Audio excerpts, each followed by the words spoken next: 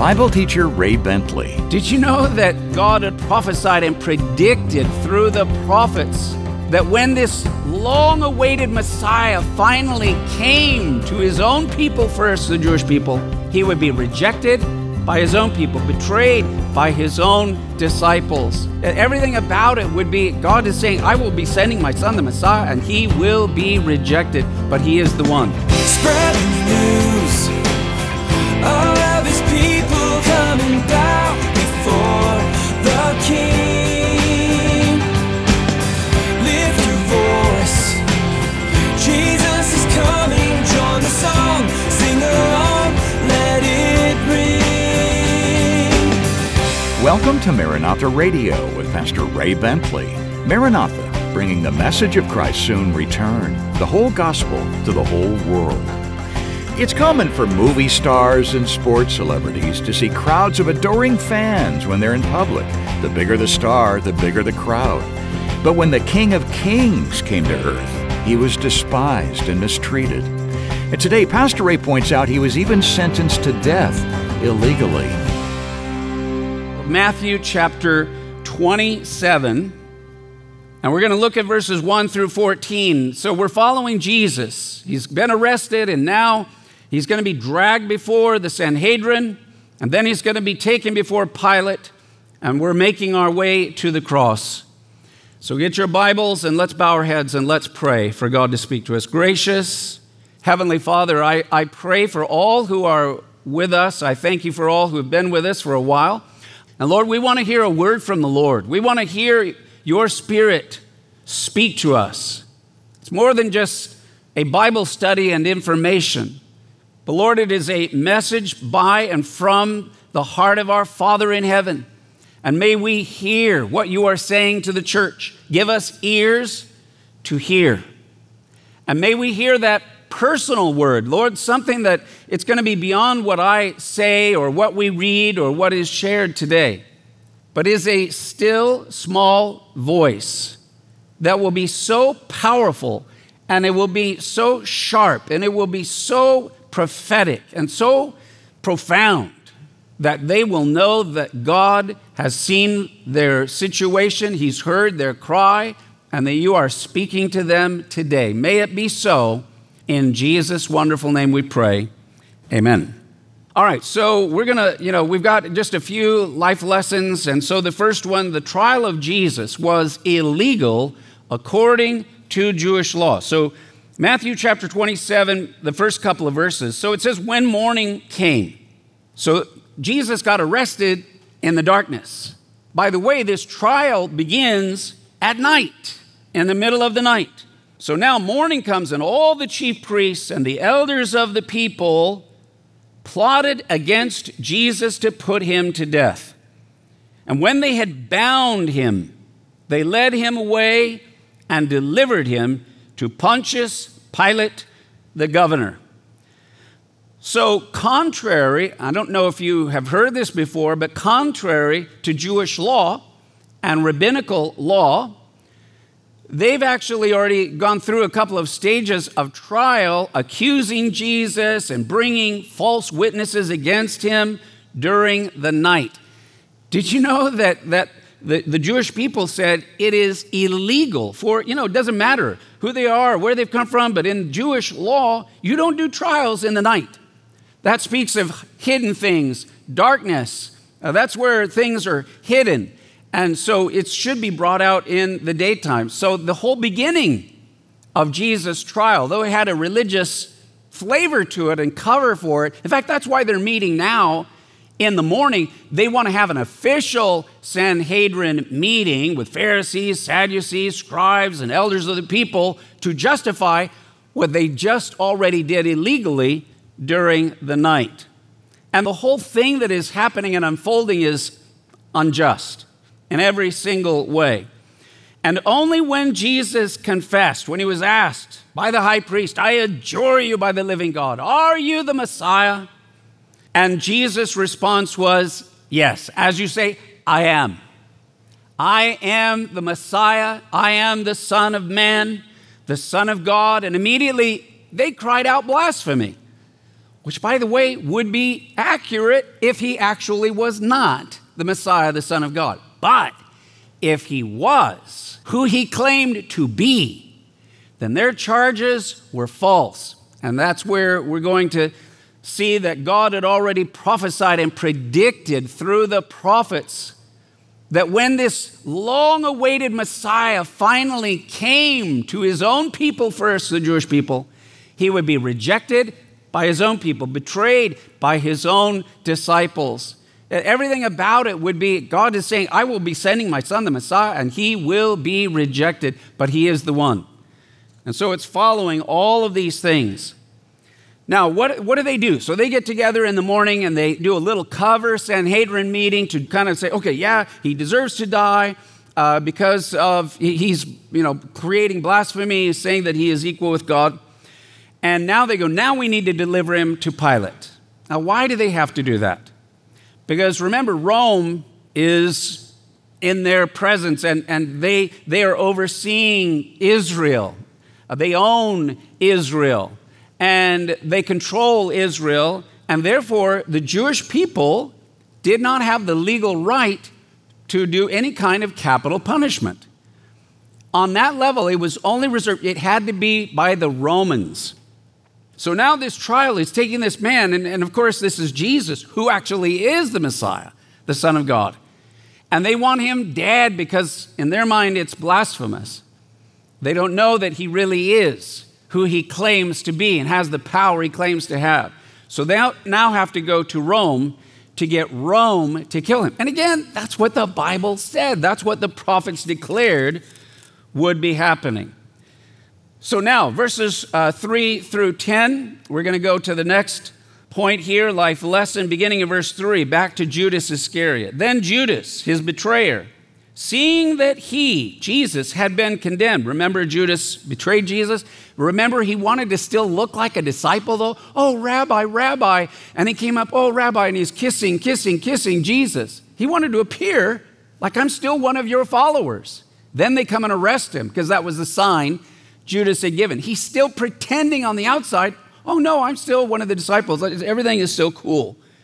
But then Judas, his betrayer, seeing that he had been condemned, was remorseful and brought back the 30 pieces of silver to the chief priests and the elders, saying, I have sinned by betraying innocent blood.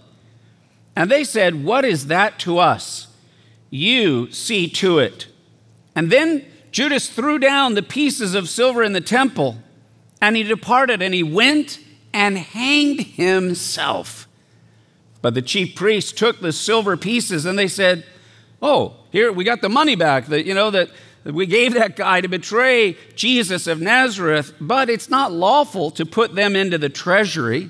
We can't put them into the offering with all the other worship money and so forth, because they are the price of blood. So they're trying to be holy about this blood money. And they consulted together, and they bought with them the potter's field to bury strangers in. Therefore, that field has been called the field of blood to this day.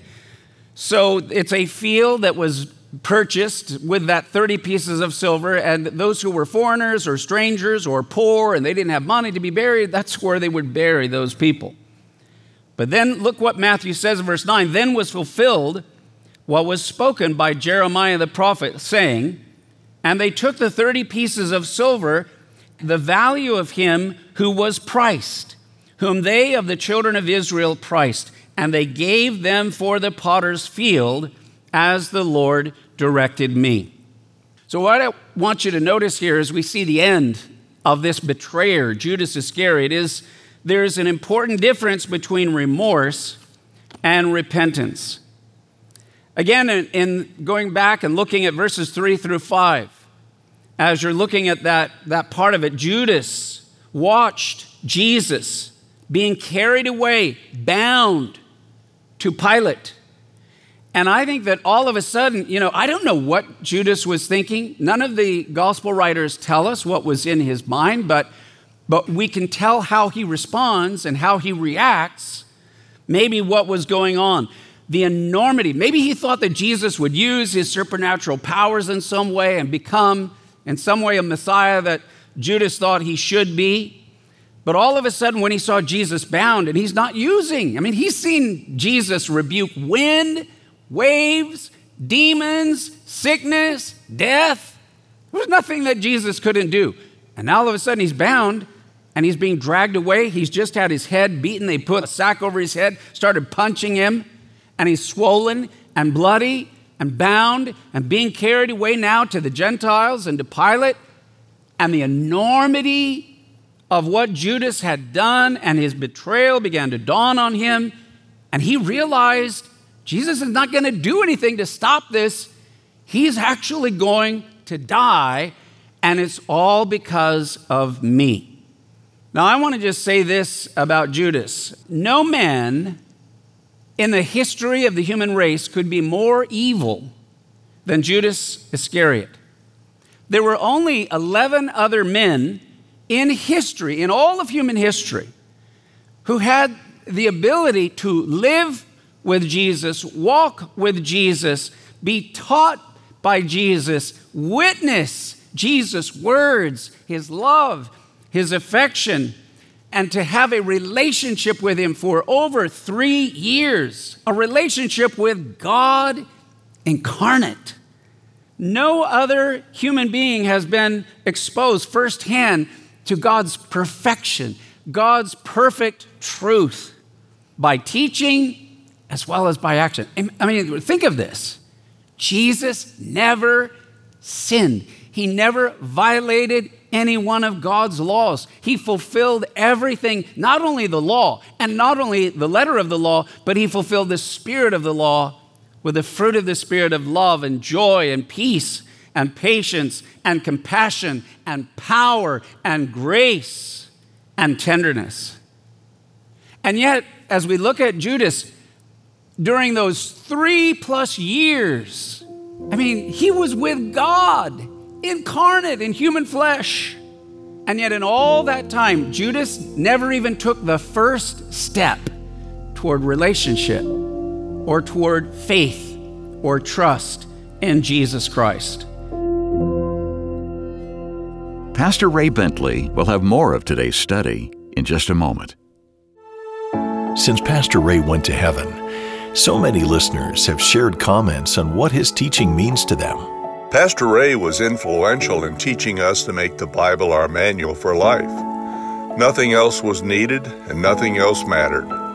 He taught us to keep our eyes on Jesus, love God, our neighbors, and the Bible. We can't wait to see him again. God is good all the time. It's so encouraging to hear how Pastor Ray's teachings have touched so many lives through the years, and your prayers are cherished by the Bentley family. If you have a message to share, you can email us, ray@raybentley.com, or post a comment on our homepage at raybentley.com. And now more of today's message from Pastor Ray Bentley. So I want you to notice very carefully the word that is used by Matthew in Matthew chapter 27, verse 3. It says, "Then Judas, his betrayer, seeing that he had been condemned, was remorseful." The word used here, remorse, is not the same word as repent. Because you remember, Peter denied the Lord. He did it 3 times. And he did it in a horrible way. But Peter repented. And the word repent means change your mind. It's to change your heart. It's not only that you realize what you did is wrong, but in relationship, Peter wanted to restore a relationship with Jesus, to be forgiven, to be given an opportunity to continue to know him and love him and follow him, which Jesus gave to him. Peter, do you love me? Lord, you know I love you. Feed my sheep. Peter, do you really love me? Lord, you know that I love you. Feed my sheep. Peter, do you love me? Yes, Lord, I love you. Feed my sheep. Peter was healed by Jesus, giving him 3 opportunities to kind of unwind, to repent of his 3 denials. But Judas never said anything to Jesus. He never went to Jesus. He never talked about Jesus. And what it means is that he was so wrapped up in himself. The idea is, repentance means you would change your mind. What Judas, by being remorseful, it means he felt awful about what had happened to Jesus, but if given the same circumstances, he would have still done it again. And he would have felt really, really, really, really bad and awful about it. But he still would have done it. He hadn't been changed. He hadn't really been turned out from being so inward focused. His eyes were not on the Lord. Instead of looking to Jesus for forgiveness and trusting in his death, Judas, in his perverted mind, may have believed that somehow I'm so bad and I can't even look at Jesus. I'm just going to go over and take my own life. Somehow that maybe will take away my sin and my shame. Now, the proof that Judas' sorrow was ungodly and selfish is made in the fact that he made no effort to defend Jesus. No, he's not. No, he's not who you say or what you think. I believe in him. Or to rescue Jesus. He had no desire to vindicate Jesus. He didn't even go to Jesus. He didn't even think of Jesus or say anything to Jesus. All he wanted to do was, I'm going to take my life to end all of this guilt and shame that I feel. Now in verse 4, here's what Judas said though. I have sinned by betraying innocent blood. So like the religious leaders, they couldn't really find anything wrong with Jesus. They had to, kind of create their own thing to bring accusation. And all they could say is blasphemy, which again, if he is who he claimed to be, is not blasphemy, but in fact, he is the Son of God. The Roman political leaders, they also reviled and rejected Jesus. The false witnesses. And now Judas could find no fault in him. Pilate is going to say, I find no fault in him. Herod can't find any fault in him. Nobody can find any fault in him. And then in verse 5, so, he comes to them and goes, no, you guys, don't do this. I've sinned by betraying innocent blood. And they said, what is that to us? You see to it. And then verse 5, then he threw down the pieces of silver in the temple and departed and went and hanged himself. Now, I want to take a moment because as I was preparing this and, saying, Lord, what do you want me to share, about this Judas character who is pretending on the outside to be one way, but who is totally different on the inside. And then where Judas makes this decision, all he can see is himself, and the only way I can get rid of my shame and guilt is to take my life. Now, look, right now, I realize, and I want to speak to all of you right now as my brothers and as my sisters. There is, at this very moment in our country, let alone world, but there is incredible, unbelievable, spiritual warfare going on. And the enemy, Peter, who is the very one who also denied Jesus, but then because he loved Jesus and had relationship with Jesus and was forgiven by Jesus and restored by Jesus. And in fact, God used Peter as he was one of the founders and apostles of the church. He's one of the inner three, Peter, James, and John. So Peter writes this, 1 Peter chapter 5, verse 8. So there's similarities between Peter and Judas, but their eternal destinies went in opposite directions. Judas to eternal darkness, hell, and separation from God and light. Peter to forgiveness, restoration, healing, usefulness, used mightily by God in the early church. 1 Peter chapter 5, verse 8, Peter wrote this, be sober-minded and be alert, for the devil goes about like a roaring lion seeking whom he may devour. And the enemy set Judas up the whole way along. I could use this guy. I'm going to plant seeds in this guy. I'm going to cut him off from relationship with Jesus and just do your own thing, Judas. Take care of yourself. You be the treasurer. You make sure you got what you need financially. It's all about you. You can be your own God. That's Satan's lie. So he set Judas up and then he condemned him. How dare you? Even you have said, he's innocent. I betrayed innocent blood. And the devil was there, and Judas left alone, and all he's got is now the devil. And his philosophy, he takes his own life. And I have been hearing, and I'm sure some of you have heard, there are some who have known the Lord and are walking with the Lord, or they've been in ministry, and they're You hear about, and they're taking their lives. Not only is there the virus and there's people that are dying, and then there's even lots of other things that are going on in our entire country and with health issues, but other people that are having lots of, they're being attacked. I think there's a spiritual battle going on. And there are even those who have walked with the Lord or known the Lord, and they're saying, the only way out of this, my shame and my guilt for whatever sin, like Peter, and the enemy sets them up and makes the pressure seem so great and the shame so heavy that the only way out is to take your life. So in the name of Jesus, as I was praying about this, I want to recognize that suicidal spirit is the devil. It's not you. The enemy wants to kill you. He's a murderer from the beginning. By the way, I want to tell you something that's actually true. The devil cannot kill you. He cannot take a gun and shoot you. He cannot take your life, but he can lie to you. He can tempt you into sin, and then he can shame you and guilt you and make you do what only you can do, take yourself out. So I want us to agree together to resist the blood of Jesus upon the family of God. And for those who, you're struggling or you have sins or you have things in your past or whatever, do not let shame take you out. Jesus died on the cross and he took our shame. And guess what? It didn't stay on him. Jesus absorbed all of our shame, all of our guilt, all of our failures, all of our sins. Yes, he absorbed all of it, but guess what? He paid for it. And when he died, it's done. It's over. The shame disappeared. The guilt has been rubbed out.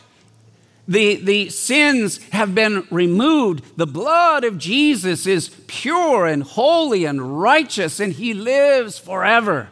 And if you're his child, he's with you. And he says, I will never leave you, and I will never forsake you. So right now, I want you to agree with me. In fact, let's just bow your head for a second. Let's just take a moment and pray. Father, we want to come before you in the name of Jesus against the spirit of the enemy, the spirit of the devil. He's a liar. He's an accuser. And Lord, I just feel stirred that there are some people that are under so much shame or guilt or stress or fear. And the enemy is trying to get them to take themselves out as a way of escape. And it is not the way. It is not you. It is not of your spirit. I plead, we beg now for the blood of Jesus to be upon them. Deliver them, O Lord. May the fear of God come against every demonic, lying, accusing spirit in the mighty, powerful, and precious name of Jesus. And may we be delivered from that. Lord, you have not given us a spirit of fear, but of power and of love and of a sound mind in Jesus' name. A moving prayer from Pastor Ray Bentley from today's study in Matthew chapter 27. And there's more to come from this message here on Maranatha Radio. Today's study is titled, What Shall I Do with Jesus?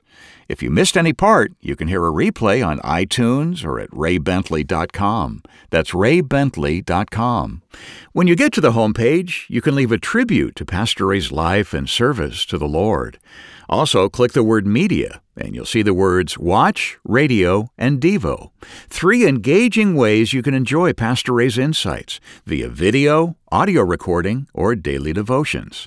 In fact, at the very bottom of the page, you can link to Pastor Ray's Facebook page, his podcast, his YouTube channel, and Twitter feed. And you'll also find Pastor Ray's books there at raybentley.com. His new book, The Final Witness, is an engaging prophetic fiction novel, part of the Elijah Chronicles series. It's riveting and educational at the same time. And raybentley.com is always where you'll find the best deals on Pastor Ray's resources. You can also donate securely right there on the site. Your investments help bring the whole gospel to the whole world. Or our mailing address is Maranatha Radio, 10752 Coastwood Road, San Diego, California, 92127. Next time, join Pastor Ray for more from our studies in the book of Matthew. More from God's Word next time on Maranatha Radio. Maranatha, bringing the message of Christ's soon return, the whole gospel to the whole world.